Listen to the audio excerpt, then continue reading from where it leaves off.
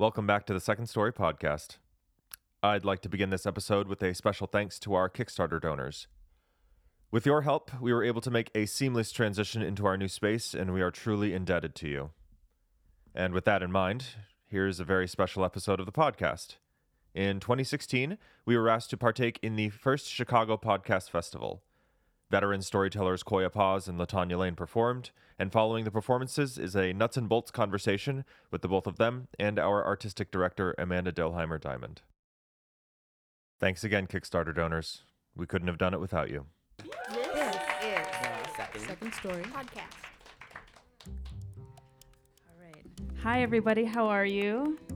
Good, I hope. My name is Amanda Delheimer Diamond. I am the artistic director of Second Story, and it is my pleasure to be your MC for our segment tonight.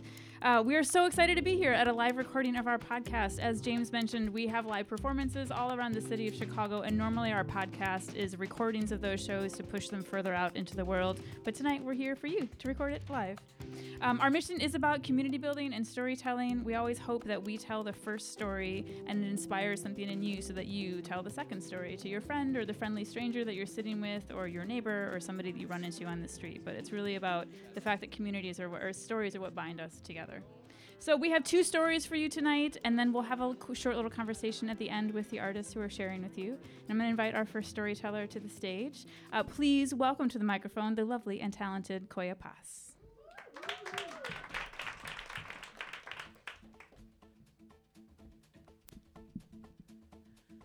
Let's go. I told you to punch the bag, not tap the bag. What is this, a dance?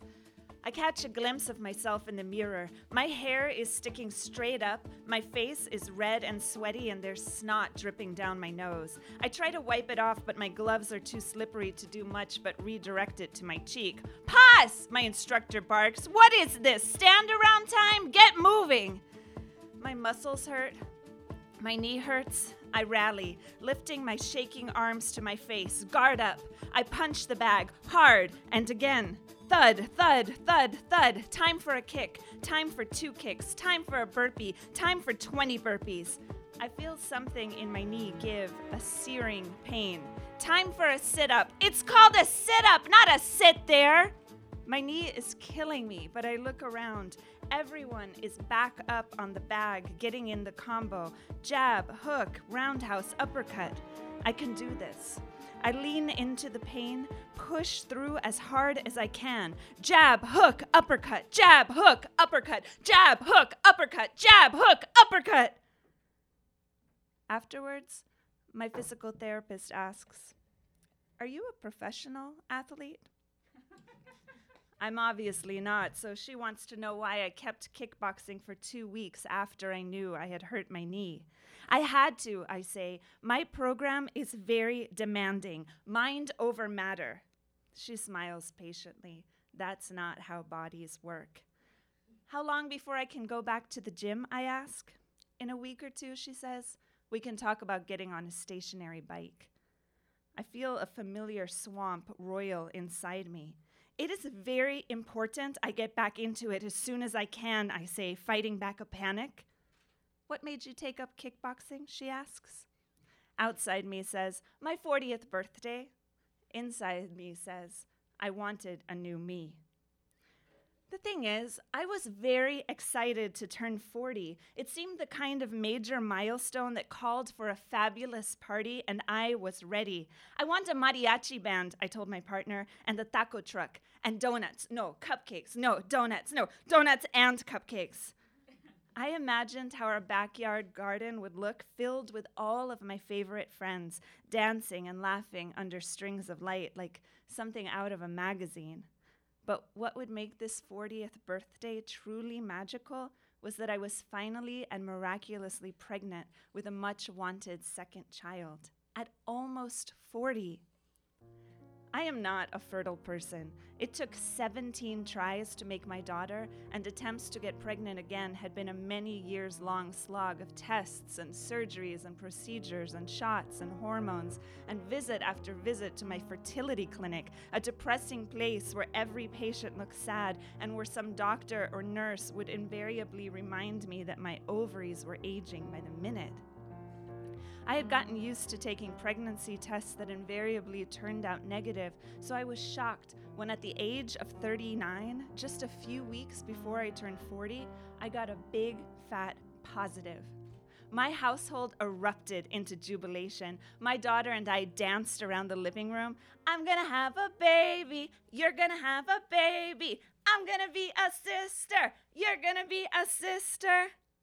I would wake up in the morning and channel love to this new life, me and my uterus meditating. I swear, I could feel it glow. I thought about my party, how I would hide my pregnancy with fruity mocktails, try to stay cool, not tell too many people, maybe just my sisters and a few close friends. I'm pregnant. I'm pregnant. When my doctor called, I knew it wasn't good news. I could tell by the tone in her voice, by the careful way she explained the numbers that weren't adding up, a complicated hormonal math I didn't really understand. She told me she wanted me to come in for another ultrasound to determine next steps.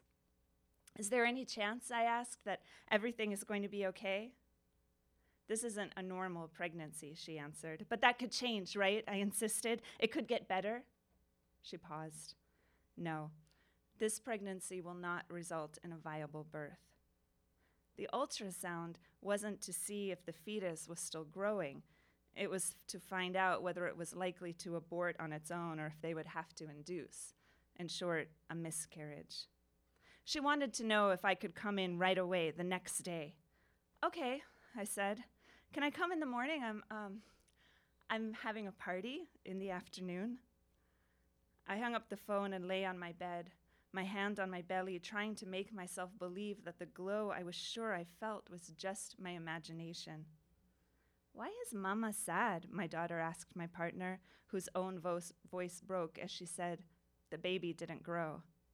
I'm not going to be a sister? My daughter asked. No, honey, I said, pulling her into a snuggle. Not this time. What did you do to make it go away? She asked. It was a question I would ask myself again and again for weeks. What could I do? What did I do? Though I knew the answer, a stupid answer, useless answer, unhelpful answer, nothing. Sometimes bodies just don't do what we want them to. The morning of my 40th birthday, I checked into my doctor's office. My partner and I held hands as we watched the doctor search for the baby on the ultrasound monitor. I scrutinized the screen, an unfamiliar terrain of gray blobs, trying to make out the contours of my own body. Are you sure, I said again, that this isn't going to turn out okay? Is it possible, like even the slightest bit of possible? No, she said firmly, explaining more things I didn't understand. Do you have any questions? I thought about all of the questions I had, all of the whys and what ifs, and finally answered, yes. I don't want to sound like an alcoholic, but can I drink? Is it safe is it okay? We're having a party, my partner interjected, for her birthday. Oh, of course, my doctor said, then added awkwardly, happy birthday. That night, a mariachi band played under the garden lights as my friends swirled around me, drunk and spirited. 40 is gonna be great. I feigned cheer, woohoo, 40, nursing a beer that made my stomach lurch from guilt or hormones, I don't know. I felt like I was watching someone else's life, the outside me a puppet, animated, hitting all the happy notes. Hello, oh, thank you, oh, fabulous. Inside, I curled into myself, imagining my uterus as a black hole, a spreading mold, a betrayal. I alternated between sorrow and a fury that had no target but bad luck, human biology, the simple fact of life that 20% of pregnancies end in miscarriage. But in the absence of someone to blame, I blamed myself, my stupid body, useless body. I spent the next few days waiting for the miscarriage, shuttling myself back and forth to the doctor for blood tests and ultrasounds. We'll give it another week, my doctor said, to see if it resolves naturally. Inside me rolled her eyes bitterly. Outside me smiled and nodded. When the miscarriage finally came, I was teaching a class. It felt like a bad period, cramps upon cramps and thick clots of blood. I excused myself to the bathroom and locked myself in a stall, hastily putting on a pad. The toilet auto-flushed as I sat there, splashing water, an undignified end to this much-wanted thing. Inside me churned with a swamp feeling. Outside me went back to class, smiling. Inside me folded into a thin line, taut and quiet. Outside me was complacent and understanding. These things happen. I'm fine. It was pretty early. Inside me wanted to break something, hit something, kick something. Inside me wanted the impossible, a different body, a different me. I was driving down Kedzie when I noticed a building on the corner, unobtrusive except for a big sign, Farrell's Extreme Body Shaping. I looked it up. It was a kickboxing gym with a website full of transformation photos, testimonials all echoing the same idea. I've changed. I am truly not the person I was before. Perfect, I thought. Sign me up. Farrell's was red-walled and no frills, mats and punching bags, and a giant American flag hanging on the far end.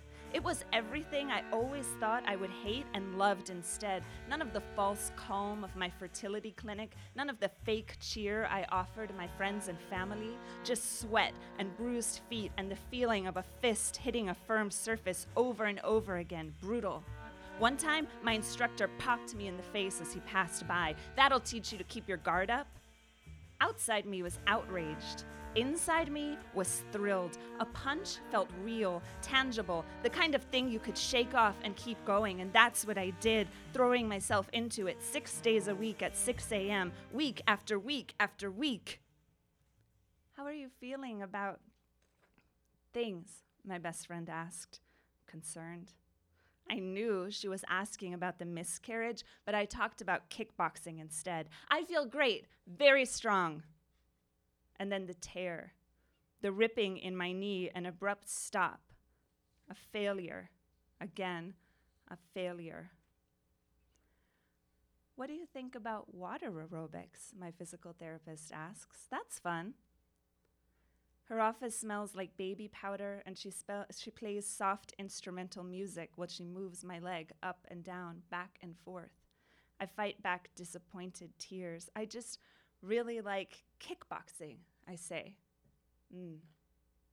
She tells me I've been compensating in an unhealthy way. I know she is talking about the relationship between my glutes and my hamstrings, but it feels like she is talking about it all. I don't know what else to do, I say. I don't know how to make it work. She's so kind. I know, she says. You have been doing what you can, but now we have to take the time to learn to do something different, to heal. Okay, I say, inside me and outside me equally skeptical. I think about punches, kicks, sweat, blood, clot, ultrasounds, and I ease myself into a gentle bridge. Activate your core, she says, and I clench tight, holding everything, holding it all. Relax, she says. Breathe, she says. Your body is just a body. Give it time. Take it slow.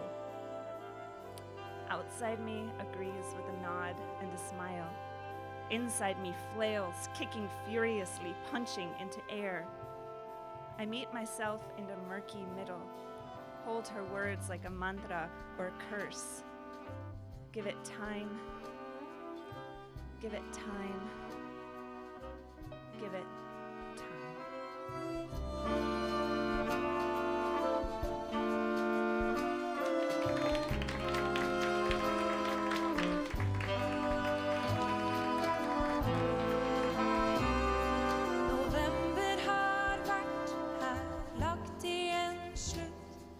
Solen går ned svart-hvitt. All right. So if we were at a traditional second story performance, there'd be like 10 or 15 minutes now when we'd play music and you'd be at a bar or a restaurant, so you'd be eating and drinking, and we'd invite you to talk to your friends and tell stories that were inspired by the one that you just heard.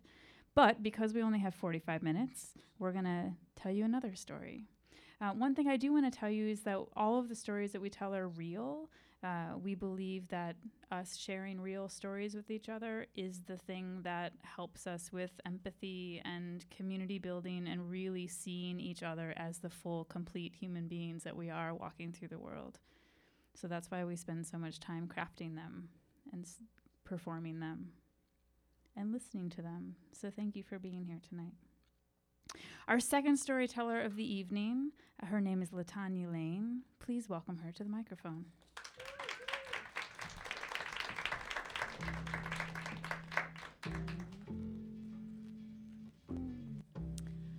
I don't have a great memory for dates, but there are a couple that stand out for me.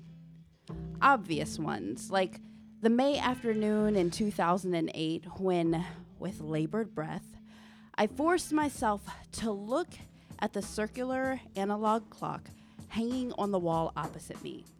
I deliberately took note of the shorthand, the longhand, the seconds hand, forced myself to make meaning of their positions. As my sister stood behind me, stroking my back, and my then husband stood at my knee, chanting, "Here he comes, here he comes." And the midwife stood in front of me saying, "Tanya, stop, no pushing, Tanya, no, oh, okay." During all of that, it felt immensely important to know that at exactly 1:57 in the afternoon, my son entered the world. And then there are dates that you don't realize you'll remember. Like that perfect July evening, I was leaving the Taste of Chicago with my friend Chaka. We'd gone to Taste as an excuse to wear something pretty, pay too much for samples, and catch up on one another's lives. I'd chosen a dress I rarely wear. It was a seafoam number, made for the beach. I enjoyed the weight of the skirt against my legs as we walked. The swish of the fabric gave me the feeling that, with the right wind, the skirt could double as a light, airy balloon. After crossing to Michigan Avenue, I took a moment to appreciate how perfect the night was. Warm, dark, and the best sounds of the city everywhere. Conversation punctuated with laughter, a talented musician playing "Isn't She Lovely" on the saxophone. Chaka was checking her phone as we walked, the screen's light illuminating her face when suddenly she stopped. "Wait," she said. I looked at her as she read, scrolled, and then looked at me. "Zimmerman got acquitted," she said. I shook my head. What? Surely she was talking about another Zimmerman. We couldn't be talking about the Zimmerman who, ignoring police instructions, followed a kid home and then fought that kid and then murdered that kid in the street. Surely we weren't talking about that Zimmerman. "Yeah," she said, "the verdict just came in." The world tilted. I felt my chest tighten and something at the bottom of my heart break. I sat down on the sidewalk, my perfect summer dress spread out about me, deflated. Chaka's mouth turned down as she looked at me. "Are you okay?" I tried to force air into my lungs, but it was work, and suddenly I felt so very tired. I nodded and shook my head. She sat down with me for a while, and though we eventually left, in a lot of ways, I never got up from that sidewalk. 7 years after that May afternoon, and just 2 years after that July evening, I stood in my apartment.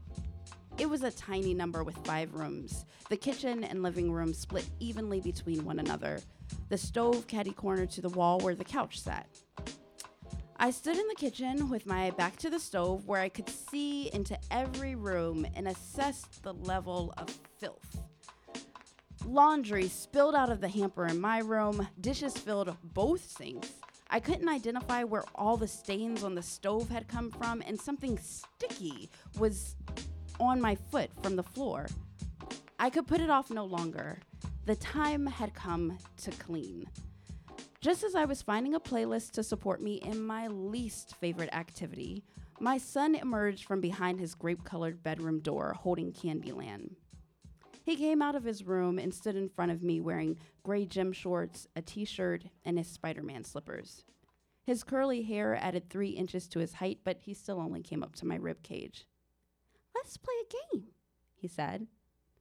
A game sounded fun, and might have been a good idea since we were in the middle of winter and cooped up in our tiny apartment, but the mess was winning and definitely needed my attention more than the cotton candy princess. So I said, "I can't play a board game with you now. I need to clean, but I'll play with you later." I put on my headphones and scrolled through my playlist to decide which Sasha Fierce number would usher me into cleaning. But before I could tap play, he lost it. He started screaming, "You're just on your phone. You're never going to play with me." The illogic of this statement irritated me, but it was the screaming I couldn't abide. "Look," I said, "don't yell. You can play with your toys or go watch a movie or by all means, help me clean. But cleaning has to happen right now. No board games." This is where he decided to grab and kick and hit me. Hit me. My mind blanked, and I had an immediate urge to strike. I resisted the impulse and instead asked myself, okay, what else can I do? What else? What else? Call someone. Yes, call someone. Someone to talk him down or talk me down. I called my sister. No answer. I called my dad. No answer. My brother, my mother, 2 close friends. No answer. I took a deep breath. "You cannot hit me," I said. He raised his hand and hit me again. Y'all.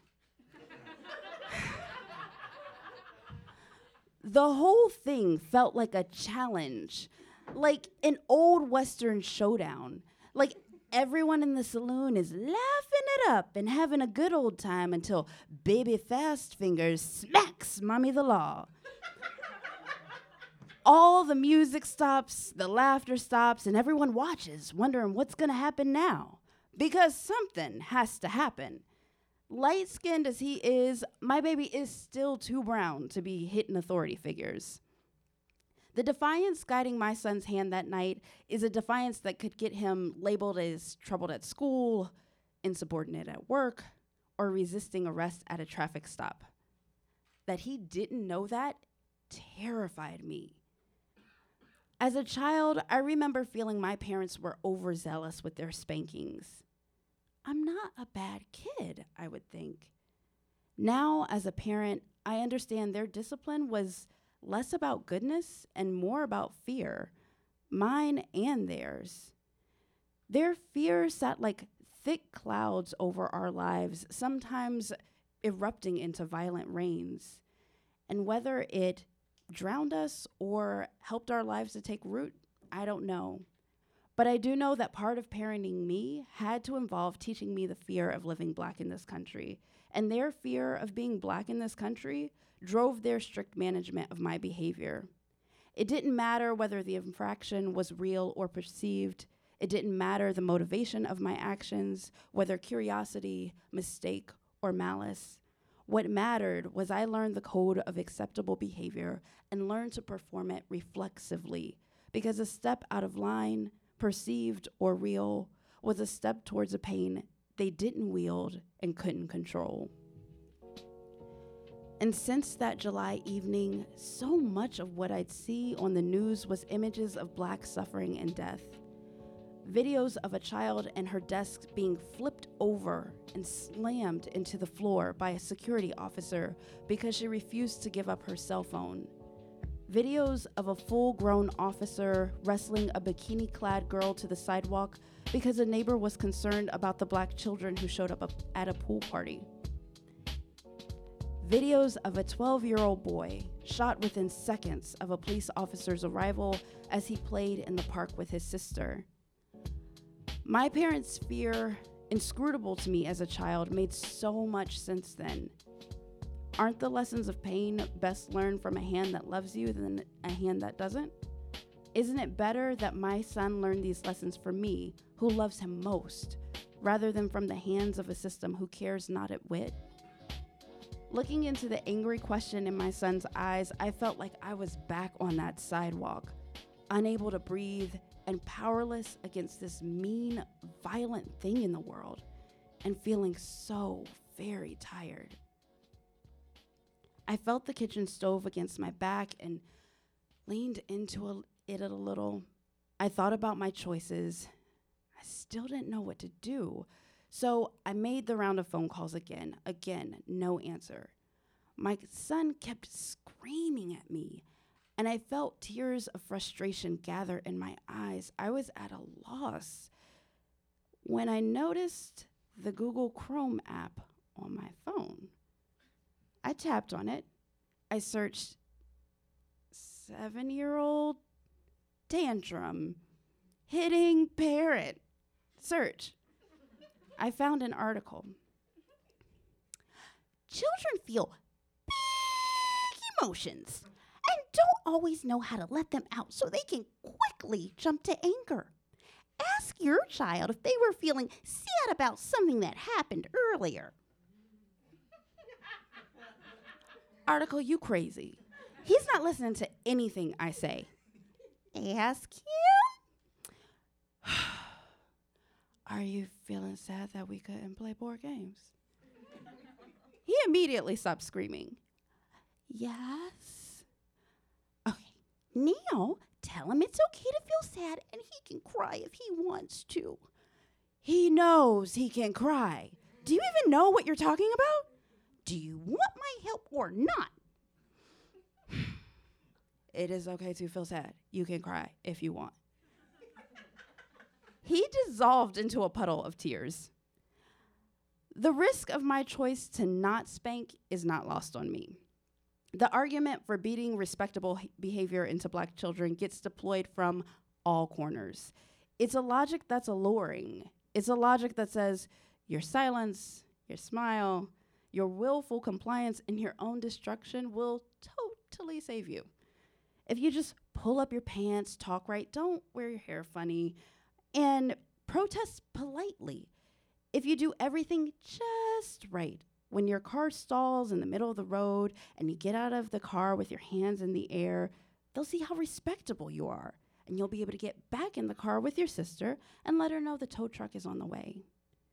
Unless, because of the color of your skin, you're seen as a big, bad dude instead of someone in need of help. During this time of protest and unrest, I often feel like I'm sitting on the sidelines, and a lot of that is because of momming. All of my extra time is spent doing homework, planning meals, managing emotions, and keeping everyone on schedule. Despite my interest in making change in the world, with the exception of maybe a personal invitation from the Obamas to play spades, 8:30 bedtime is law in my home. My heart breaks at every new video I can't watch of a Black body crumpling to the ground as state-purchased bullets rip through flesh. And I hate that the best I can do these days is post an article on my Facebook feed. But sitting on the floor, not hitting my son, felt like a moment, however brief. I could show him that in our house, the fear of state-sanctioned violence didn't call the shots and didn't justify putting hands on him. Not laying hands on my son felt like a way to get up from that sidewalk and walk forward. Not letting the fear of what this country might do to him drive my hand felt like a way to say, your emotions, your frustrations, your curiosities, your successes, your mistakes, and even, baby, even your malice, the entirety of your whole beautiful Black life deeply, deeply matters.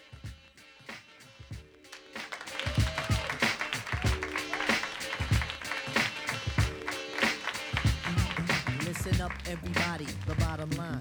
I'm a Black intellect, but I'm refined. We precision like the bullet, target bound. Just live a lane. like a hooker, the harlot sounds. Now, when I say the harlot, you know I need the hot heat of the equator. All right. Before this performance, before they read their stories, we were having a conversation. And before I say that, I would just like to say thank you both for your stories.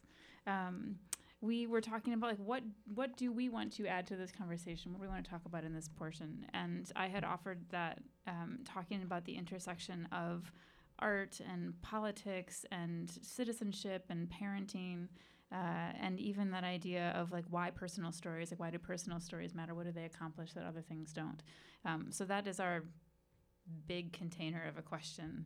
And so those are some of the things we were talking about earlier. And you said you were thinking about kind of why this story, why now it feels weird to be talking about this story when there's so many other things to be talking about in the world. Yeah, I have felt since the election that like we must speak of nothing but the election. And the reality, what's funny about that is that I'm an activist and a community organizer, and most of my work continues the same under all of the presidents we've had. So the reality of my life feels not that different, and yet I feel like it feels weird to tell a story about having a miscarriage when we are in this huge political crisis. So I felt kind of weird about it. Yeah, and I had pointed out that in some ways, to me, it all feels germane, right? Because you had to jump through some hurdles that if you were in a heterosexual partnership, you wouldn't have to jump through. And depending on how things go, that those, not only the biological hurdles that you're thinking about, but that actually the logistical hurdles might get bigger and bigger. And what does that mean in society, right? And how can we use personal stories to get folks who might not have that experience to cue into the fact that it still affects people?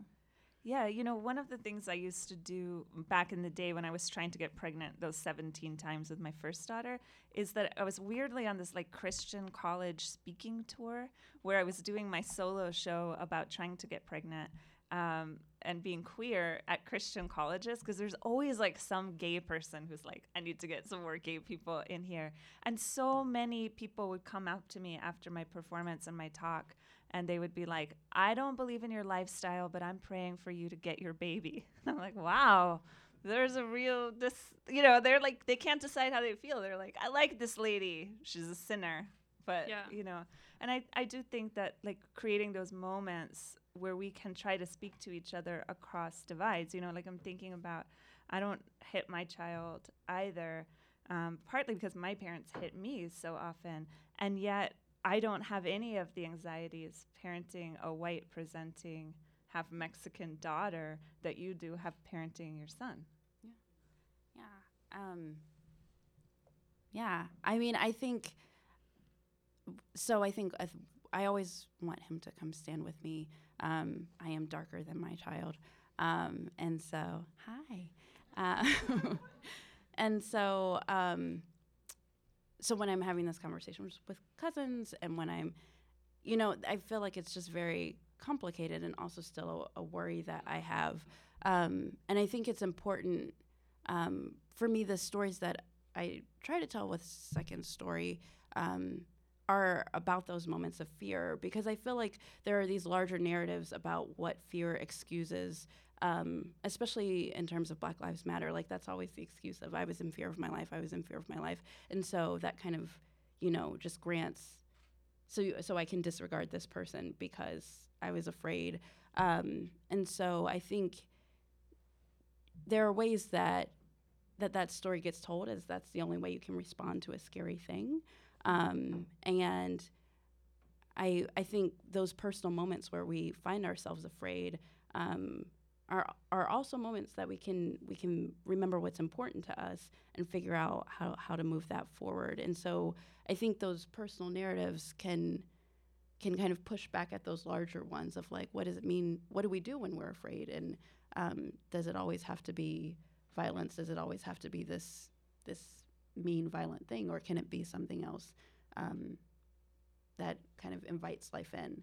Sure. I think one of the things that I really love about Second Story is that we tend to do performances in places like bars and restaurants, and because of that time in between stories, there's so much opportunity for an audience member to come up to a storyteller afterwards and say, that happened to me too, right? Or it really touched me when this happened, or when you said this. And many years ago, we used to kind of dabble with fiction a little bit, actually. And one of the big conversations that we had was around, there was a woman who told a story about being molested by her grandfather. And she had that experience where multiple people came up to her afterwards and like, I'm so grateful that I feel such shame about my experience. So it's so wonderful to hear you share yours.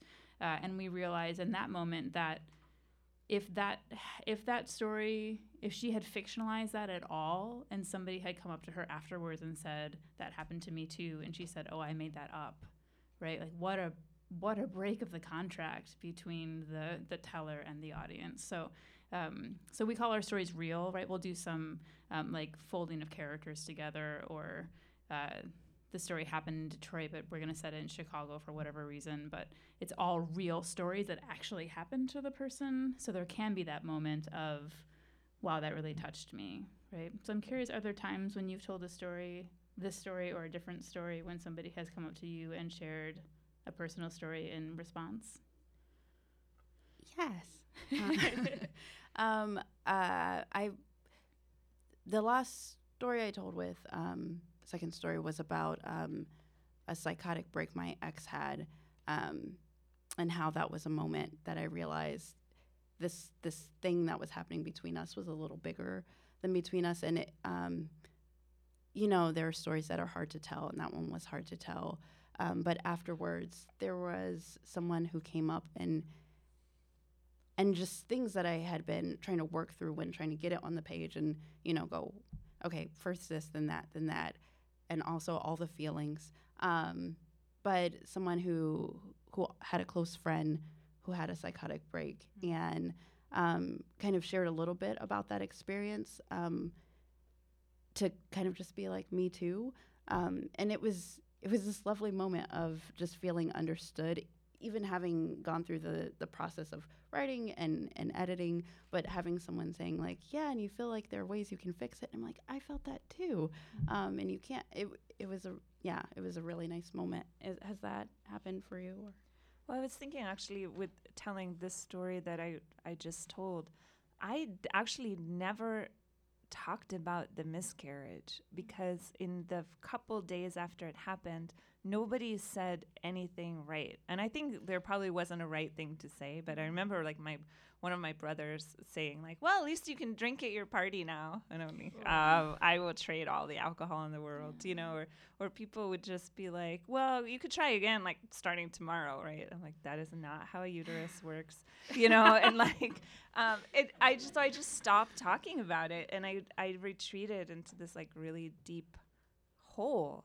But it happens to so many women, and I feel like it's not the kind of thing we're allowed to talk about. Yeah. I don't know. It feels like this like very common pain. So many people go through it. And since I've started, it was in telling this story, I thought it was going to be like a funny story about how weird my gym was, and that there was like an afterthought that I'd gone after the miscarriage. I'm like, no, but this guy punched me in the face, And as we were doing the story processing, I was like, okay, that's actually not the story at all. I'm like dealing with I haven't worked out my feelings. And since I told the story here, I have felt like it's so important to just acknowledge as part of my life story that, like, because people are like, well, are you going to have another kid? And I'm like, I doubt it, And the more I'm out about it, the more people share their stories about also having gone through it, and also never talking to anyone about it because people don't know what to say. Yeah. That's so true about so many things, right? When people die and people don't really know what to say, or you have a terminal illness or a chronic illness, right? And how do we hold space for that and honor that, and yet also kind of be there for that person in the way that they want to be there for? Is that a phrase? I don't know. But every now and again, I've heard the idea that the golden rule kind of ruined it for all of us, right? Because we say do unto others as you want them to do unto you, but really, no, it's do unto others as they want you to do unto them, right? Right. Because some people might, like, if I'm grieving, I might want to hug, and somebody else might be grieving and be like, don't fucking touch me, right? So it's not about treating people how I want to be treated necessarily so much as it's honoring how they want to be treated. You mentioned the process, and I know that this story went through some real iterations when you were working on it. Would you talk a little bit about kind of how you entered into it and what it turned into in 15 seconds because the lights just went out? Oh, is that our flash? That's the flash. Okay, great. Yes, so we have 5 minutes. So mine was similar to yours. I thought it was a funny story about like when I wanted to, beat the black off my child, and then didn't. And so then, but I really appreciated the process. I think there were more drafts of this story than a lot of stories I've written. And there was like a family history draft where it was like, this is the oldest story I know in my family of violence against children. And so there's, the curator who sits with you. There's like a couple of folks who are telling with you, and then someone who's kind of listening for the truth in the draft. And the woman who was working with our set of stories kept being like, it feels like there's something you're trying to say that you're just not saying yet. And I was like, right, but can we just call it, isn't this kind of fine? And it just kept niggling. And so I think there were 2 nights where I was up in the middle of the night, just like, maybe this. But I just, it's the thing of like, this didn't happen to me, right? Like I did not know about Trayvon Martin.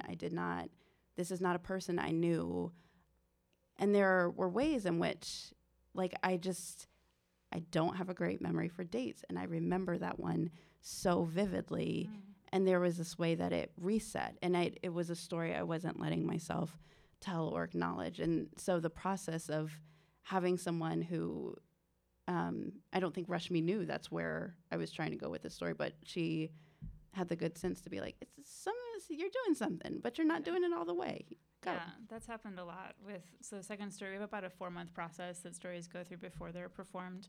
And one of our values is craft. We believe that well-crafted stories are more effective, that well-crafted stories land with a larger percentage of audience members and do more work than a story that we just kind of like whip up and do. I'm sure there are people who can whip up and do them real well, but that's not really where we are.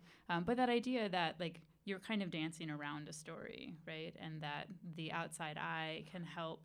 I love that you just said, I wrote this down, listening for the truth in the draft, right? That it's not about the outside eye telling you what your story is about, but rather reflecting back to you what you are telling us, right? And there are lots of times that we have had that experience where I remember there was a teller who I was working with, who was talking about this first kiss that he had, and like, to be totally frank, it just was not a very compelling story. And I was like, why do you want to tell this story so bad? Like, why is it so important to you? I don't understand why it's important. And he was like, well, it was the first time that I had touched another person since I had been molested by my cousin. And I was like, okay, well, that's not there, right? And so part of you don't have to tell that story if you don't want to tell that story, but part of the work is telling a story that has layers to it, right? That has meaning to it. And that can take a lot of time and craft and bravery. That's it, folks. Thank you so much for being here. We are Second Story. We do have live performances all over the place, so please come check us out. Otherwise, please come talk to us. We love to talk to people after shows, so thank you so much. Peace and story power, as we say.